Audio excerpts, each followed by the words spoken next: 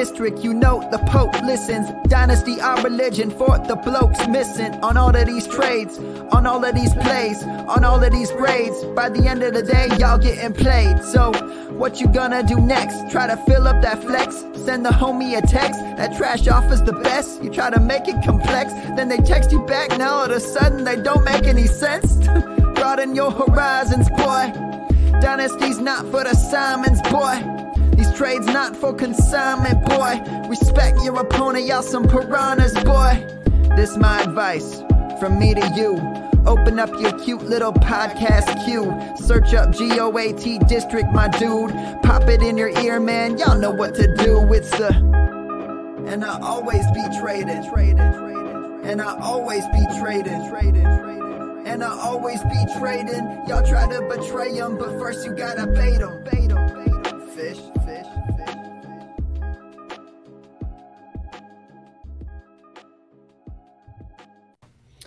What is up, Fantasyland? Welcome to a special Monday night tailgate. We're at the tail end of a crazy week 9.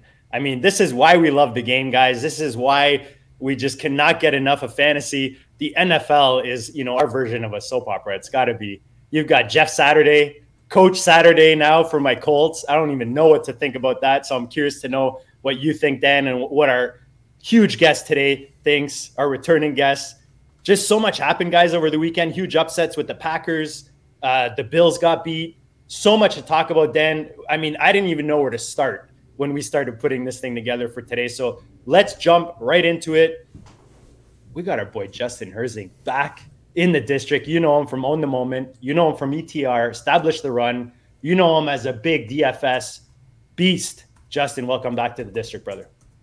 Gentlemen, appreciate it. How are we doing tonight? Man, doing great. Looking forward to getting hopefully a good game in tonight and moving out of this crappy 16 bye week. The Bye-Mageddon, right? The Bye-Mageddon. Yeah. Did you survive through, Justin, Bye-Mageddon? I did. I mean, when you have a large enough portfolio, there's always something taking a hit and always something moving up. It's hard to cut. I'm heavy in the best ball street, so this is about the time of year that I really start keeping track of advance rate and things like that. But overall, you ebbs and flows. Yep, exactly.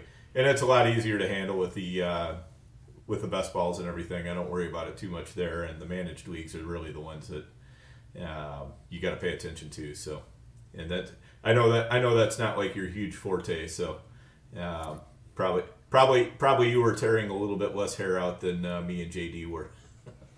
That's fair. You guys get to hear me kind of just still learning the ways of the FFPC sites and stuff. Because I think literally I'm only in like one league and it's with you guys. And it's just because like, hey, there's some guys that I like. I'm going to join for the camaraderie and stuff for the fun. And I think probably on average, the people in there have how many FFPC leagues each? 20, 50, 75? Probably. I don't know. I would say probably at least 50 or so on average. Yeah, I was going to say the over-under is probably 45.5. I'd put it at 45.5, probably maybe a bit higher. Some serious beasts there. I don't know about you, Dan, but the managing leagues we're looking red this weekend. I think we have a couple big W's that we're working on, but the best ball league's looking pretty good so far. Hopefully we can all pull out some big wins. But guys, I mean, this weekend had so much going on. Like I said, we'll start it off. We'll see where this goes. We've got a show sheet. What we're trying to do at the tailgate is hit the big headlines, right, that are coming out of the weekend and place them for you in fantasy. Let you know how this affects your rosters, how you can play off of this, whether you're playing DFS, whether you're playing redraft or dynasty in the high stakes streets. So guys, let's get into it. I touched on it a bit. Justin, how do you feel about Coach Saturday? Reich getting the boot out of there? You had to see this coming with the way the teams performed. And how does this affect the big pieces? Like you've got JT, you've got Pittman there. How does it affect them? How are you playing this in Colts land? Or are you just kind of staying away from Indy? Yeah, I think when they made the decision to bench Matt Ryan, you had the injury aspect, but they made it very clear that even though there's an injury, this is a clear benching. Sam Ehlinger is our guy for the rest of this season going forward, barring new injury. And I think once that announcement made, hey, we knew this was a tanking season. There was a strong quarterback class next year. that team, gone through 5 quarterbacks in 5 years. Like, this was the opportunity to not go 7-8 and just, miss the playoffs. Even if you get that 7 to 8 seed, like, that wasn't the best for their franchise. So they made that decision. From there, I think, like, hey, I don't think Frank Reich would have actually dealt a fair shot with the quarterback situation that he had in the team. But, like, it is what it is. They make the decision. These things happen. And now I think it is, well, okay, so you look internally. You're not going to do a coaching search, obviously, directly now and bring in someone from the outside. So you bring someone who is a bit of a wild card. Everyone loves Jeff Saturday, but, like, obviously he doesn't have the coaching experience. He went, 3-7 in the last high school that he was coaching. Like, obviously you don't have that kind of any form of a resume. But the question becomes, like, hey, this is the opportunity to give him a chance, see what he does, see if he can actually X's and O's, as well as the kind of GM kind of style of coaching. And best case scenario, he's amazing. The team rallies around. Also, best case scenario, he's horrible and they get the first overall pick. Like, I mean, it's kind of a win-win, no-risk scenario. Yeah, I don't know. I thought it was really odd to pull Saturday out, of all people, especially after firing the offensive coordinator last week. I mean, I kind of wonder where Irsay's head is at right now, because, I don't know. Do you think the Matt Ryan benching, did that come from Irsay, or was that Frank Reich? So from what I understand with Ryan, it had to do with this contract, right? So if he got injured while he was playing, they were kind of locked in with him. Whereas if he doesn't get injured, then they're not necessarily tied. Dan, you're more the contract guy, but I think that was where the decision came from to play him. I guess I got a dumb question, Mr. Who's making that decision? Is it the GM or is it the owner? Is it Irsay making that decision on the coach? Yeah, I think that's what Dan's asking. I think it's a good question. But I mean, hey, if you knew that your seat was even warm, you're not putting in Erlinger. You've seen him in practice. He's a 6th rounder. That doesn't give you the best chance to win. And turns out a coach rarely ever survives a tank job. With the team refreshing, you're getting a new coach. That makes me think that, like, there's no way that Frank Reich really believed that, like, hey, Sam Erlinger was my best chance of winning this year. That's bullshit. So that makes me believe that this was over his head. And he probably fought back. Like, there were probably some closed door conversations that, like, obviously he knew he could see the writing on the wall. He'll 100% get a great, an offensive coordinator job somewhere else, and he'll be a great hire for it. I don't know if he gets an immediate head coaching job right away. We'll see. But yeah, you kind of almost wonder if Reich maybe forced his way out behind closed doors, because obviously he's not going to quit, because then that would void the rest of his contract. Whereas I'm sure that his contract was fully guaranteed. So, for him, it made sense to be fired rather than quit. And maybe he just, made it impossible to do anything other than fire him. I don't know. You got to wonder. Deion Jackson's a guy I know I felt good about going into the weekend with JT out. Do we see JT back this year, or with kind of the way we see the Colts going as a whole, do you think they shelf him, Dan? Or what are your thoughts with no? No, I don't think so. I mean, unless this injury is worse than they're letting on, I think it is in their best interest to give him absolutely as much time as he needs to get fully healthy. Not just, I can, I've rode my dirt on it and now I can go back in. I think it's in his interest and in the team's interest to just say, you know what, we're going to put you on the shelf for 3, 4, or 5 weeks, whatever it takes. But then we're going to get you out there at the end of the season, still try to put some butts in seats and things like that. But I don't think there's really much of a need to totally shut him down. What do you think, Justin? No, I mean, it's a mid-high ankle sprain. Those things are dirty. They're still going to keep you out traditionally 4 to 6 weeks. That's why it was always interesting when it was like, wait, he might actually be back next week or the week after, like when the initial reports were like that mid-high ankle. So I wouldn't be shocked if it was, hey, in that kind of 4-week area. And if you want to play it a little safe because you don't have the need for him right now, sure, go for it. I don't know. I've been ringing the bell for the past literally since preseason that, like, hey, JT should not be where he is.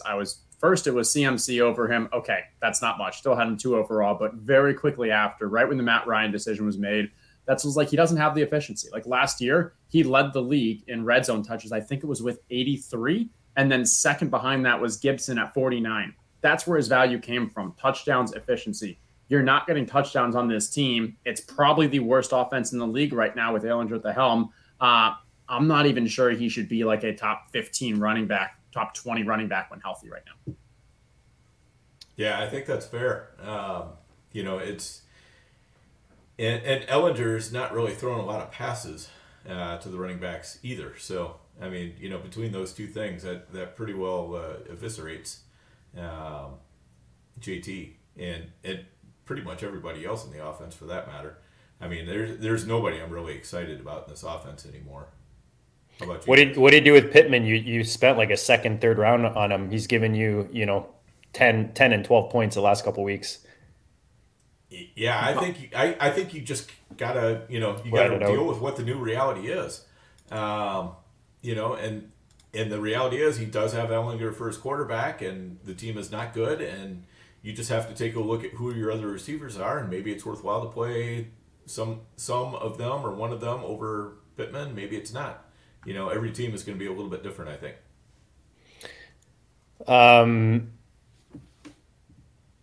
I lost my thought. Anyways, let's go to the Jets, man. I mean, talk about a feel-good story, right? I mean, they made a big change with Saleh going there. I mean, it's hard not to like what that guy brings to the team, and obviously the guys are following right now. They pull off a big upset against Buffalo. Other than Carter, now that Hall's out, and Garrett Wilson, Justin, we were big Elijah Moore guys here. Even thought he was a value at some points in the offseason in drafts, and ended up with quite a bit of them. I've got the sound effect ready. What are your thoughts on the Jets? I mean, obviously football feel good story, but how do we approach this fantasy wise? Yeah, man, I think it's a good offense, and I think it's in their DNA that they want to run. They want to kind of win games while, protecting Zach Wilson, not letting him lose the games for them. And honestly, they're an efficient enough team that they can do that. And so when I think about it from a fantasy sense, Garrett Wilson, we knew he had the talent. We were a little concerned early on about him because of Elijah Moore, because of Corey Davis, because of their maybe, desire to run. But Davis has been hurt. Elijah Moore has been Elijah Moore. So Garrett Wilson has risen, his talents allowed him to kind of earn those targets, become the alpha. So he still has a major opportunity there.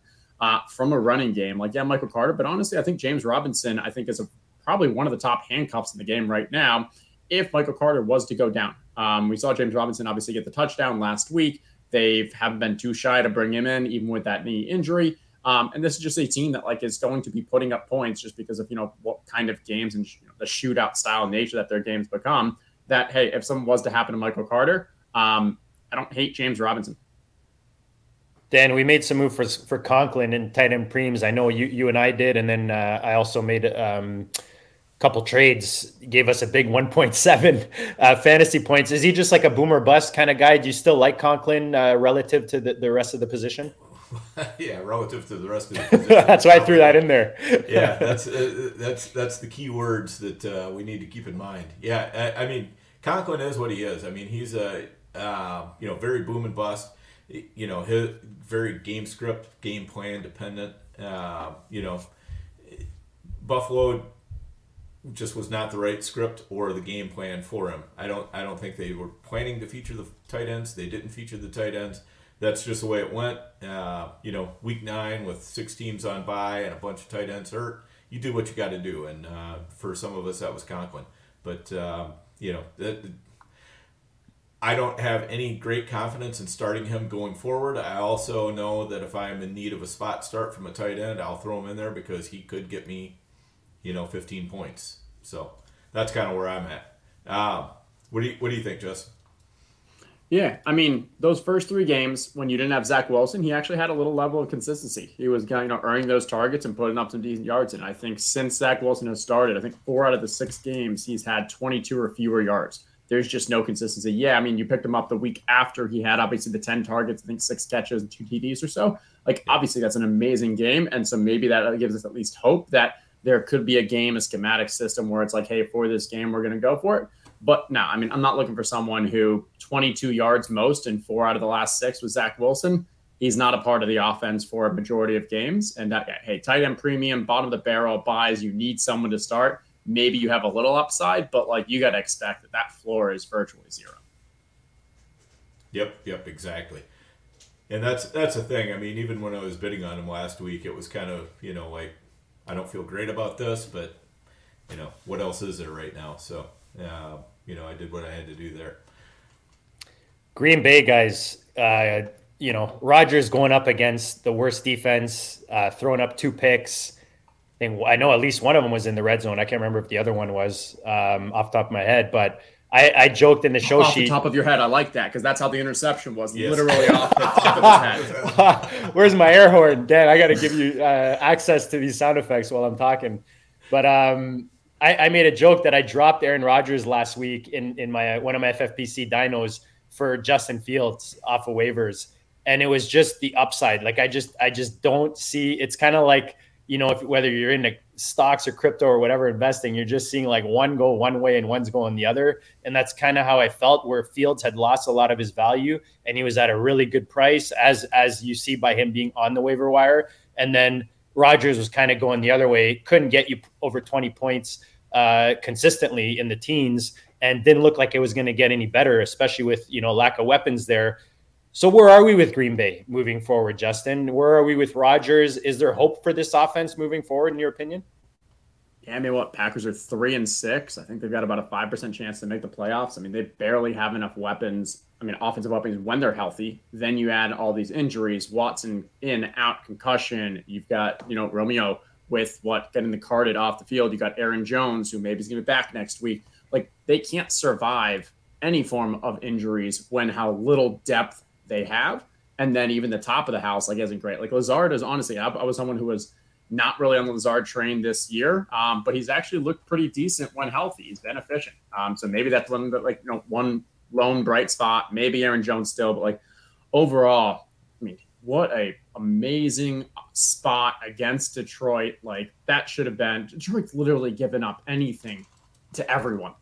Teams have had their way with them without a doubt. And, what just an ugly appearance. And hey, if you're 3-6, you really think Rodgers is going to be putting all of his heart into this when they're 4-8?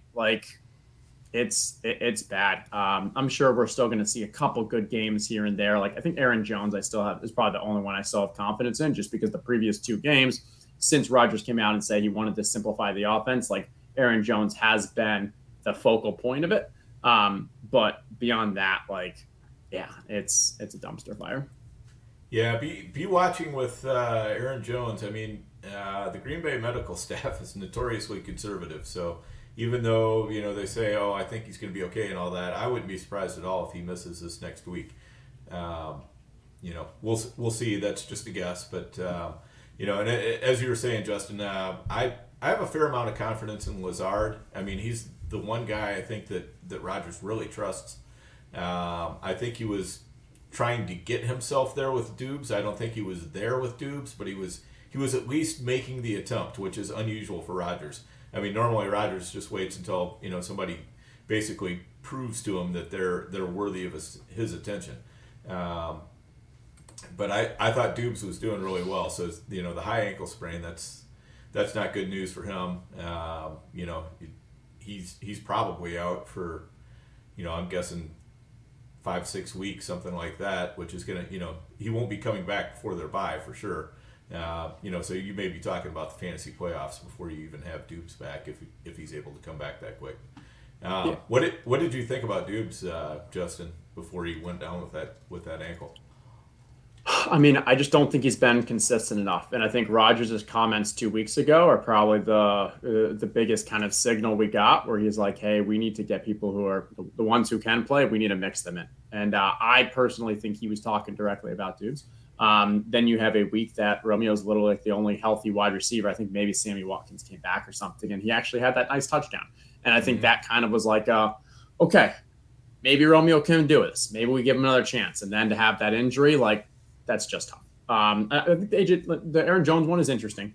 If Aaron Jones doesn't play next week, let's say the injury is a little stronger than they're letting on, I think it's against the Cowboys. Where do we rank A.J. Dillon?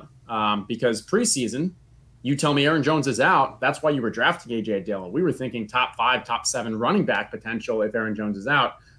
where would you guys put him if against that Dallas strong defense this week if no Aaron Jones? I don't really have any confidence in putting him in my lineups anywhere. I think he's definitely no better than like running back 15, and he's probably worse than running back 20 even. Without having really looked a lot ahead at what the matchups are this week, I can think of a lot of backs I would feel a lot better starting against no matter who their opposition is versus starting A.J. Dillon. What are your thoughts, JD? Yeah, one thing I learned from you, Dan, is sometimes you got to wait till guys show you what you want from them before you put them in your starting lineup. A.J. Dillon, as much as, we were some of the biggest A.J. Dillon fanboys on this show for the past couple of years. Just love everything he brings to the table. But now in this offense, after what we saw what they did against a Detroit defense, yes, even if Aaron Jones is not around, obviously opportunity increases, but it's iffy in Green Bay right now. So similar to Dan, my trust level is very low on this offense. So if I have better options, and you got some surprise kind of late round running backs right now that you can throw in that are producing even better than the 6 points that Aaron Jones gave you, or 5 point whatever AJ Dillon gave you, you can probably find better options right now and wait till AJ Dillon shows you that he can kind of manhandle this this opportunity. I'll put Justin on the spot. Jeff Wilson or A.J. Dillon next week? If no Aaron Jones, A.J. Dillon. If Aaron Jones plays, I'll think Jeff Wilson. And Jeff Wilson's one that I definitely want to talk about. Hopefully we get a chance to talk about. Who do they play next week, Dan? Wilson? Great question. I don't remember.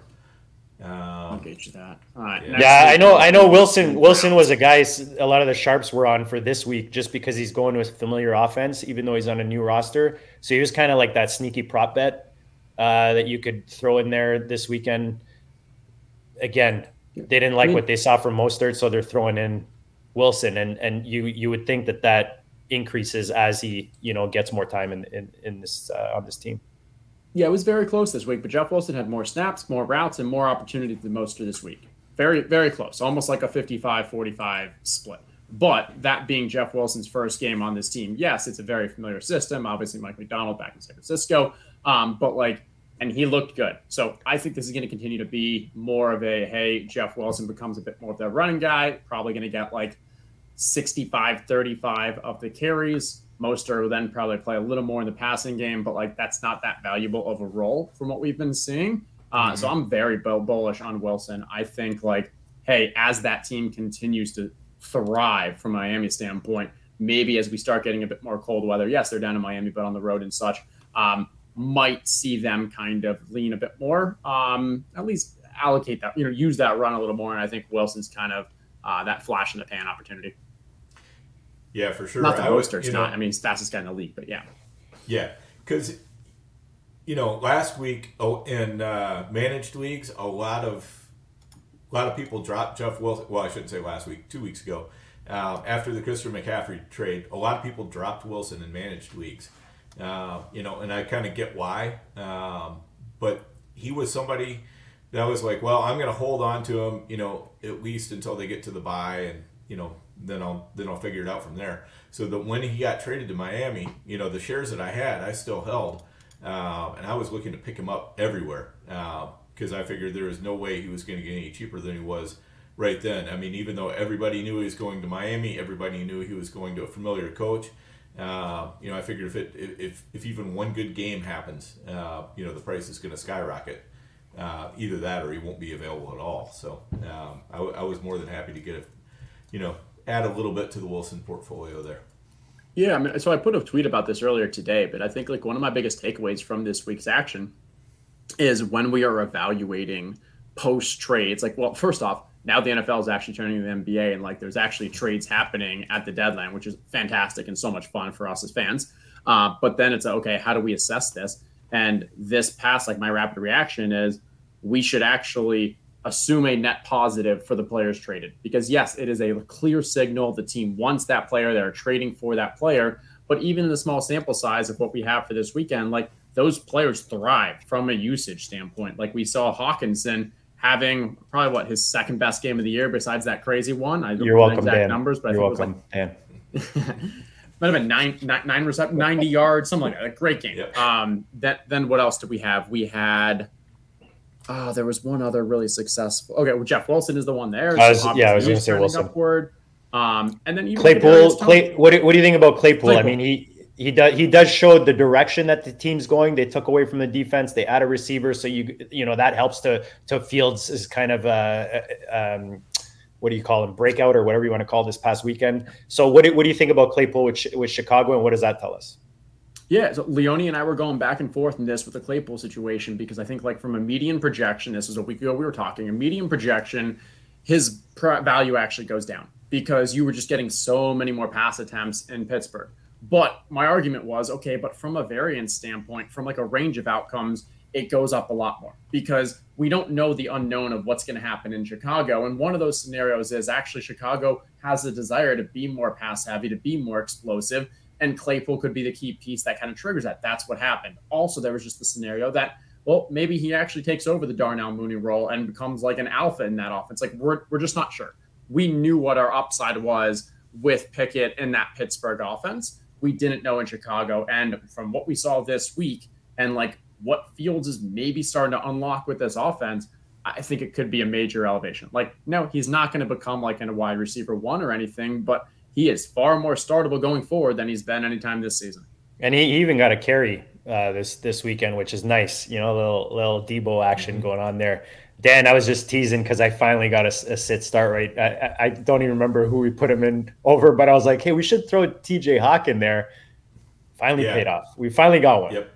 Yeah, I that was one of those moves that once when the Vikings said, hey, we're gonna use him as much as we can, then it was like, okay, yeah, let's get him in there.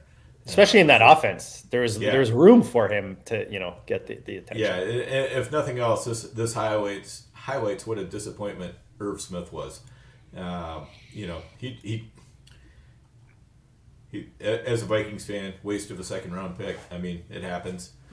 We move on, but I think the Vikings will be moving on from Irv Smith, I think probably he'll generate some kind of excitement somewhere next year wherever he goes, and I think I will not partake in that excitement. So that's where I'm at on that one. Yeah, second contract tight ends have an opportunity, have a history of kind of breaking out a little.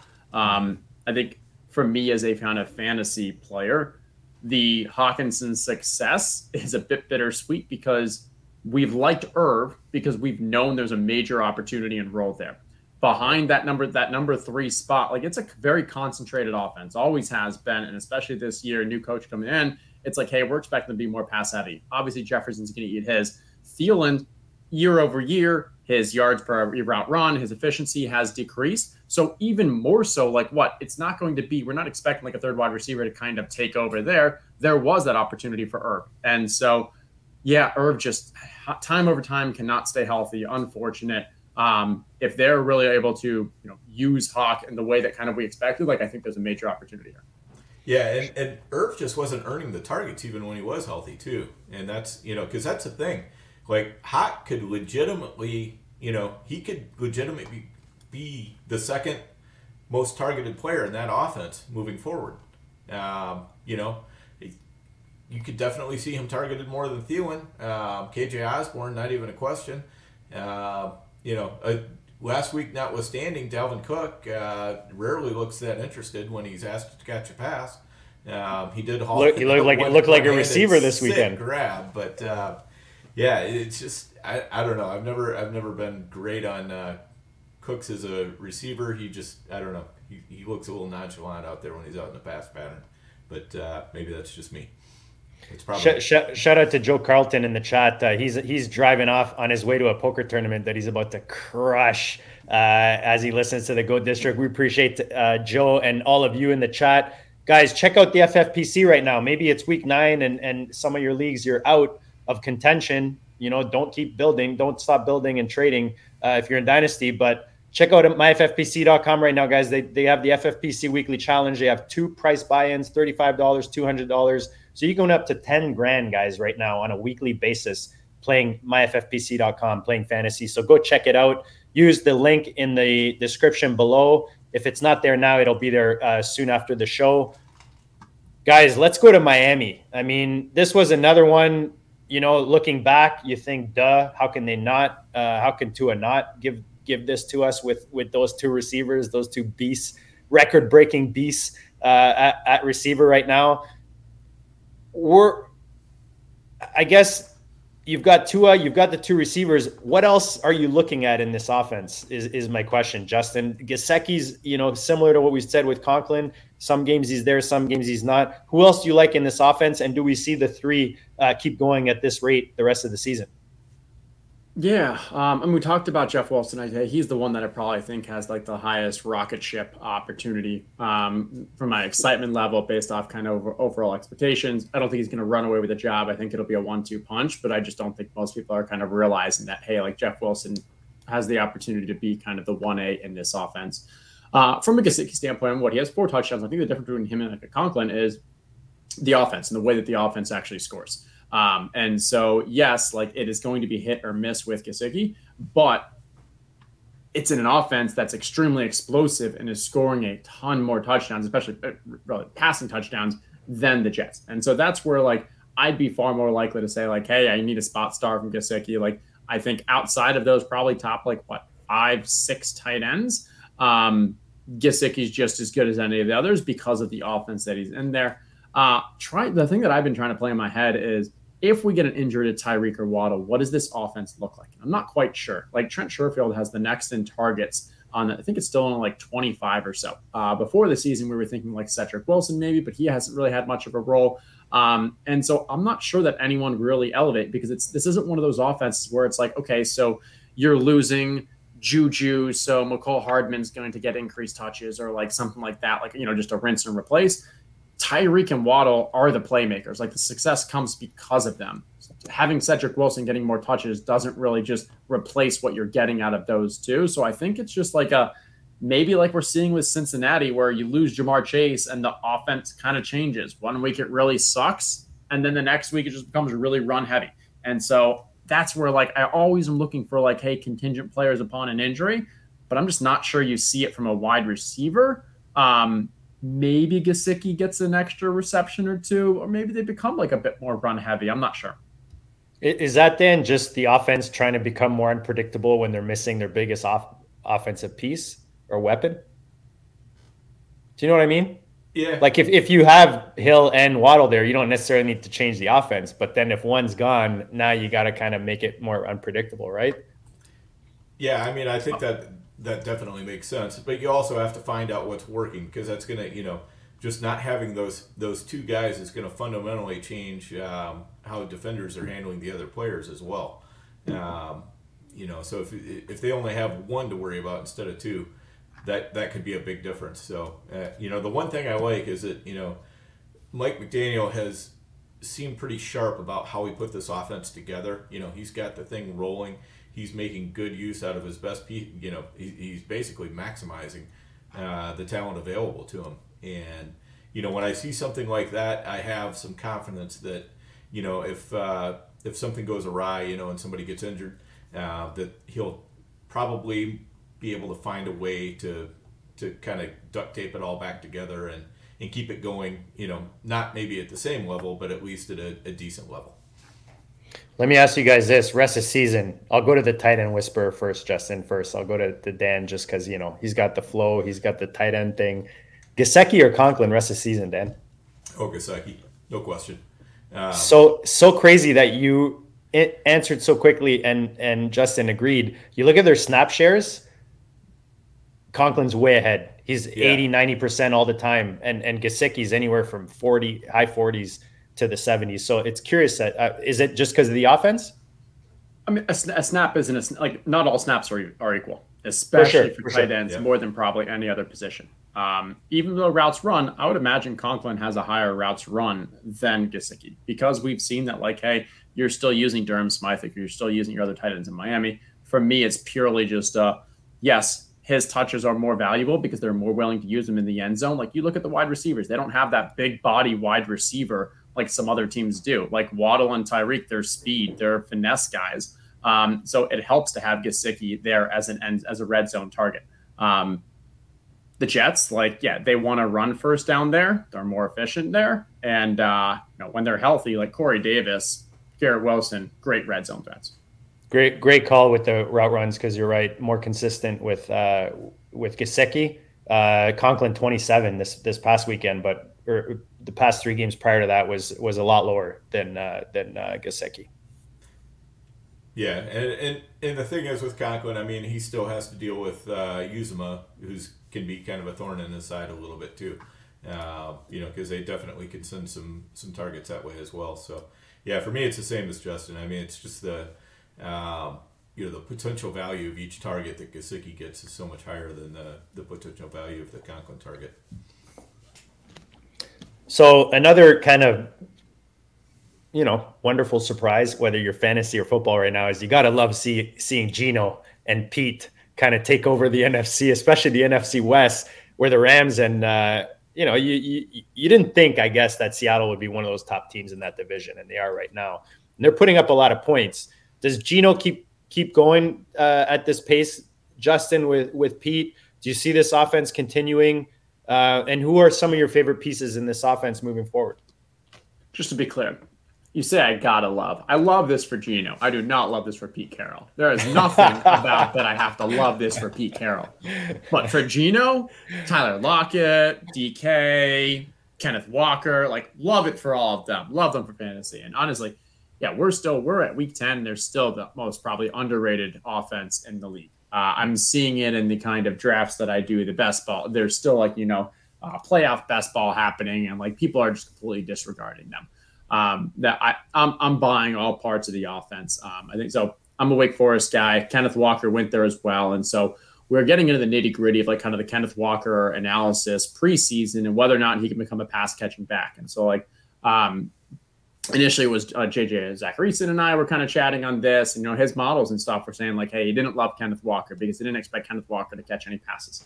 But like, I think you need to dive a little further. And if you look like, hey, his first 2 years with Wake Forest, they play a mesh style offense, which is a delay option, which means pretty much every time you hike it, the running back stands next to the quarterback for a solid second or two while the QB reads the defense and then either hands it off or throws pretty much a deep ball. And in that offense, there's no opportunities for a running back to ever catch passes because the running back's literally standing next to the quarterback until the quarterback decides to throw or a handoff.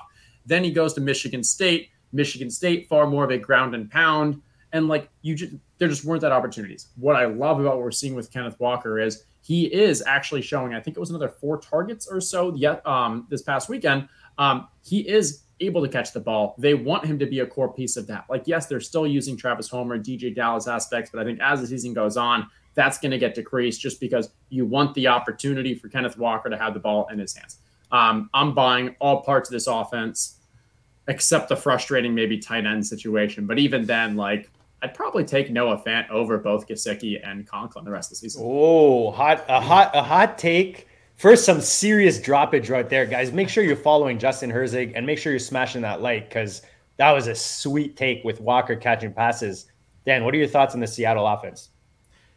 Yeah, I mean, basically Seattle was, they called the fantasy community Jon Snow. They said, "You know nothing, Jon Snow," at the beginning of the year. So it is what it is. I love seeing it.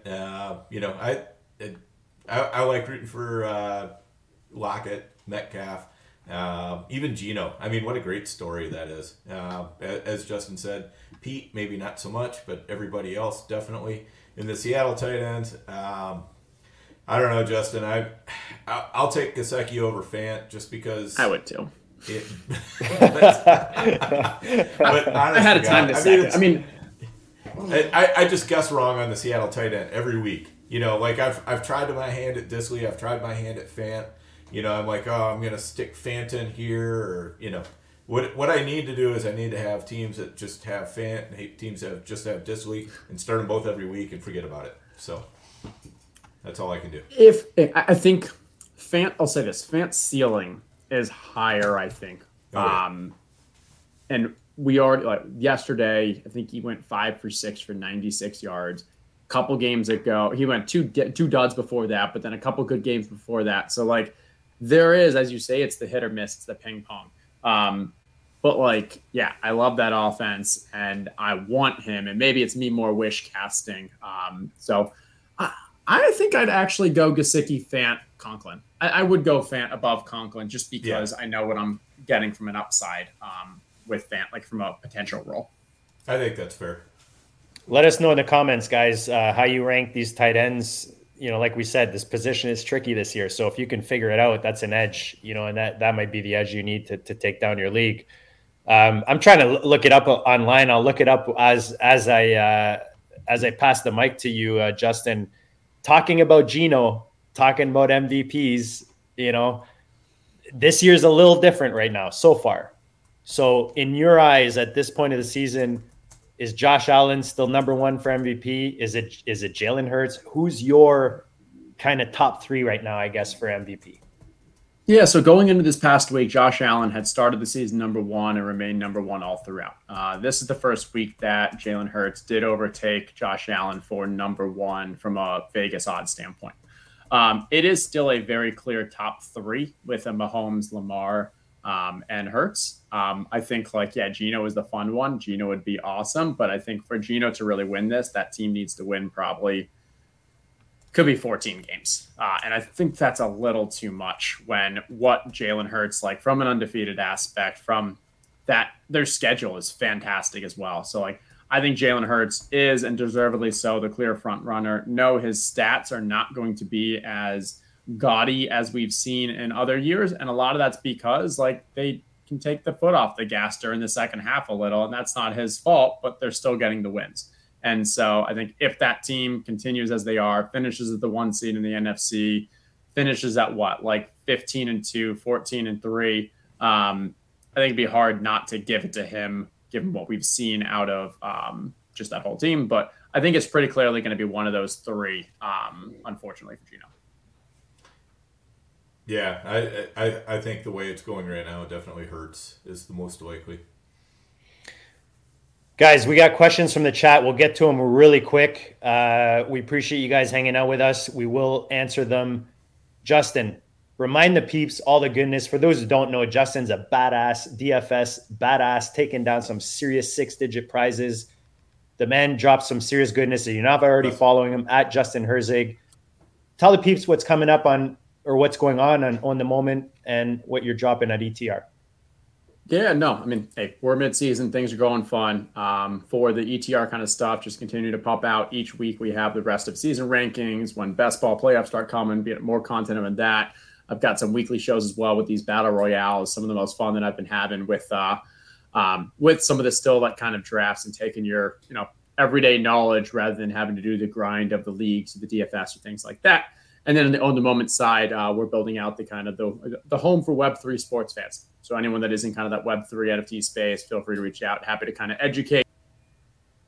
Been taking people that I know from the fantasy football world, the DFS world, and kind of introducing them to this new era. So we got a question, Dan. I know Komet's a guy we were big on, and I tried to make moves for him the last couple of weeks and just couldn't get anything going. One of my offers was still sitting on the table with Madman in the GOATs versus Pros, and then of course he blows up. Dan, we got a question from 1912. He's asking, "What are we doing?" He wants to know from the tight end whisperer. What are we doing with Komet? Well, it just took me rage dropping him in a few leagues to get him going. So just stop when he left. Everybody with your Komet shares, you can thank me. I think you'll do your favor with that. Now, yeah, obviously I was big on Komet going into the season. No lie about that. I thought that they would. It would not take them until week 8 to start figuring out how to use Komet, how to use Justin Fields in the passing game. Just how to run that offense. I thought they might go in with a better idea than what they had, but apparently they needed a bye week to kind of get everything figured out. But whatever. I think Komet's back in play, but he's still going to be boom or bust. If I'm ranking Komet around Gesicki and Fant, I don't know, probably behind Gesicki and Fant, but still in front of Conklin. What do you think on that, Justin? Yeah, I don't think that's that bad. I I mean, this is the first time that he had more than, I think, 4 targets was this past week. Where obviously we're a little biased because he got 3 touchdowns in the past 2 games. If I'm betting on Komet, it's that, hey, I think this team becomes more pass heavy and that what we saw last week is going to be a bit more of the norm. I think I like where you said, probably around the Noah Fant standpoint. And again, I want the upside case for if this Justin Fields does become hey, 2021, Eagles or 2022 Bears, and that really this is just a new version of the offense that we haven't seen unlocked. I'm just very hesitant to believe that because only after 1 week, I'm throwing to the side the Cole Kmet touchdown from 2 weeks ago, because even in that game, I think he still only had 2 targets for 11 yards and 1 was a touchdown. So that's not a success by my standards. This week is the one that post Claypool trade, Fields really unloading it. Is this the future that we can have for Komet? Because if so, he's still a core part of that offense. It's just there's been no passing. And Claypool, a big red zone guy, right? Quick couple question, guys. We'll do a quick yes or no here. Crazy 8 Cousins. Should I trade Amari and Saquon for Stevenson and Kupp? Justin. Amari, I'm a visual learner. I'm looking for this. Here, let me put it up. Sorry, man. That's my bad. My bad. Bad production. My part. Amari and Saquon for Stevenson and Kupp. That's tough, but I'd probably fair, right? Stay with Amari and Saquon. Dan? I'll make that trade. I think Stevenson is getting more and more entrenched as the main guy in New England, and that's what that's based on. And Kupp is just, he's a guaranteed 20-point minimum every week, it seems like. So I'll take that over Amari. I mean, I know you've got, Deshaun Watson coming back and all that, but, I don't think that's going to be a seamless transition when Deshaun comes back. So the one thing I'll say about Stevenson is he gave me a little hesitation this week where we thought this was going to be hey, his huge week, but he ended up with 15 carries and 7 targets. And you still like that out of your running back, but they were also subbing in when Damian Harris wasn't there and still using that kind of rotating drive scheme. So I think we should accept that there is a bit of an upside, a cap, a ceiling on Stevenson that maybe a week ago I wouldn't have accepted was there. Yeah, Wheeler makes a good point. Stevenson's side for Dynasty. I was going to say I like a pivot, and if you're going to pivot off of Barkley, I like Stevenson as that pivot, and then the difference you make up in the going from Amari to Kupp. The only thing I would say, Kupp I think is a good buy right now, but Amari could see an increase in value when Watson comes back. That's kind of the only you're kind of selling, but I mean, dude's produced right even without Watson. So. Real quick, 1912, big fan of the show. He's asking, are we worried about Swift as we close this out? Justin, you have any worries? Oh, without a doubt. That team, whether or not it's true or not, that team doesn't believe that he can stay healthy. And so they have made it very clear that they are going to limit his workload if there's any chance, if there's any risk of him being hurt. And so in basically a lost season, I'm very concerned that one, they're very happy with Jamal Williams. They see a lot of value in him, both from a red zone standpoint, but just his role in general. And 2, they're going to be delicate with Swift. So yeah, Swift with 15 touches could still put up RB1 numbers, but I'm concerned that he's ever going to be getting his full workload the rest of the season. Dan, anything to add? Close this out? 100% the same. 100%. Shout out to the chat.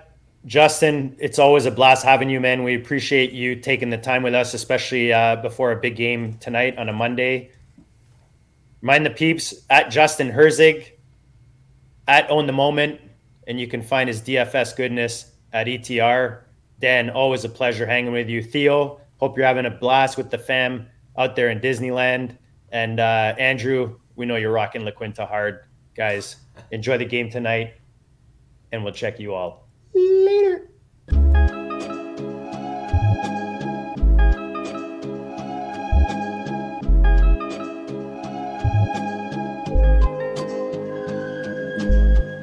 Go district, you know the Pope listens. Dynasty, our religion, for the blokes missing. On all of these trades, on all of these plays, on all of these grades. By the end of the day, y'all getting played. So, what you gonna do next? Try to fill up that flex? Send the homie a text? That trash offer's the best? You try to make it complex, then they text you back. Now all of a sudden they don't make any sense. Broaden your horizons, boy. Dynasty's not for the Simons, boy. These trades not for consignment, boy. Respect your opponent, y'all some piranhas, boy. This my advice from me to you. Open up your cute little podcast queue. Search up GOAT District, my dude. Pop it in your ear, man. Y'all know what to do. It's the... And I always be traded. And I always be traded. And I always be trading. Y'all try to betray them, but first you gotta bait them. Fish.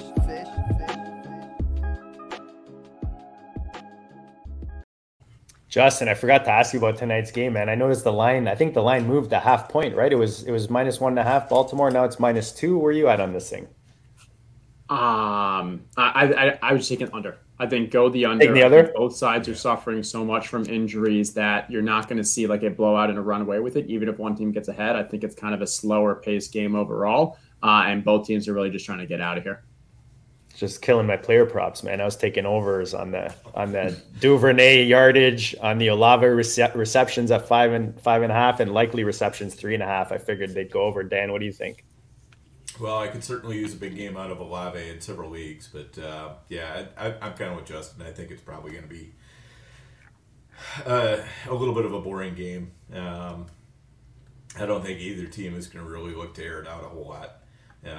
We've seen what happens when Andy Dalton airs it out, and Lamar I don't think is going to have any reason to. So that's going to keep it kind of boring and kind of on the ground. All right. Well, now that you guys got me all riled up for the game, no Jarvis. That's good for you, Olave over because he was questionable. Yep. there you go. That'll help. All right, Justin, man.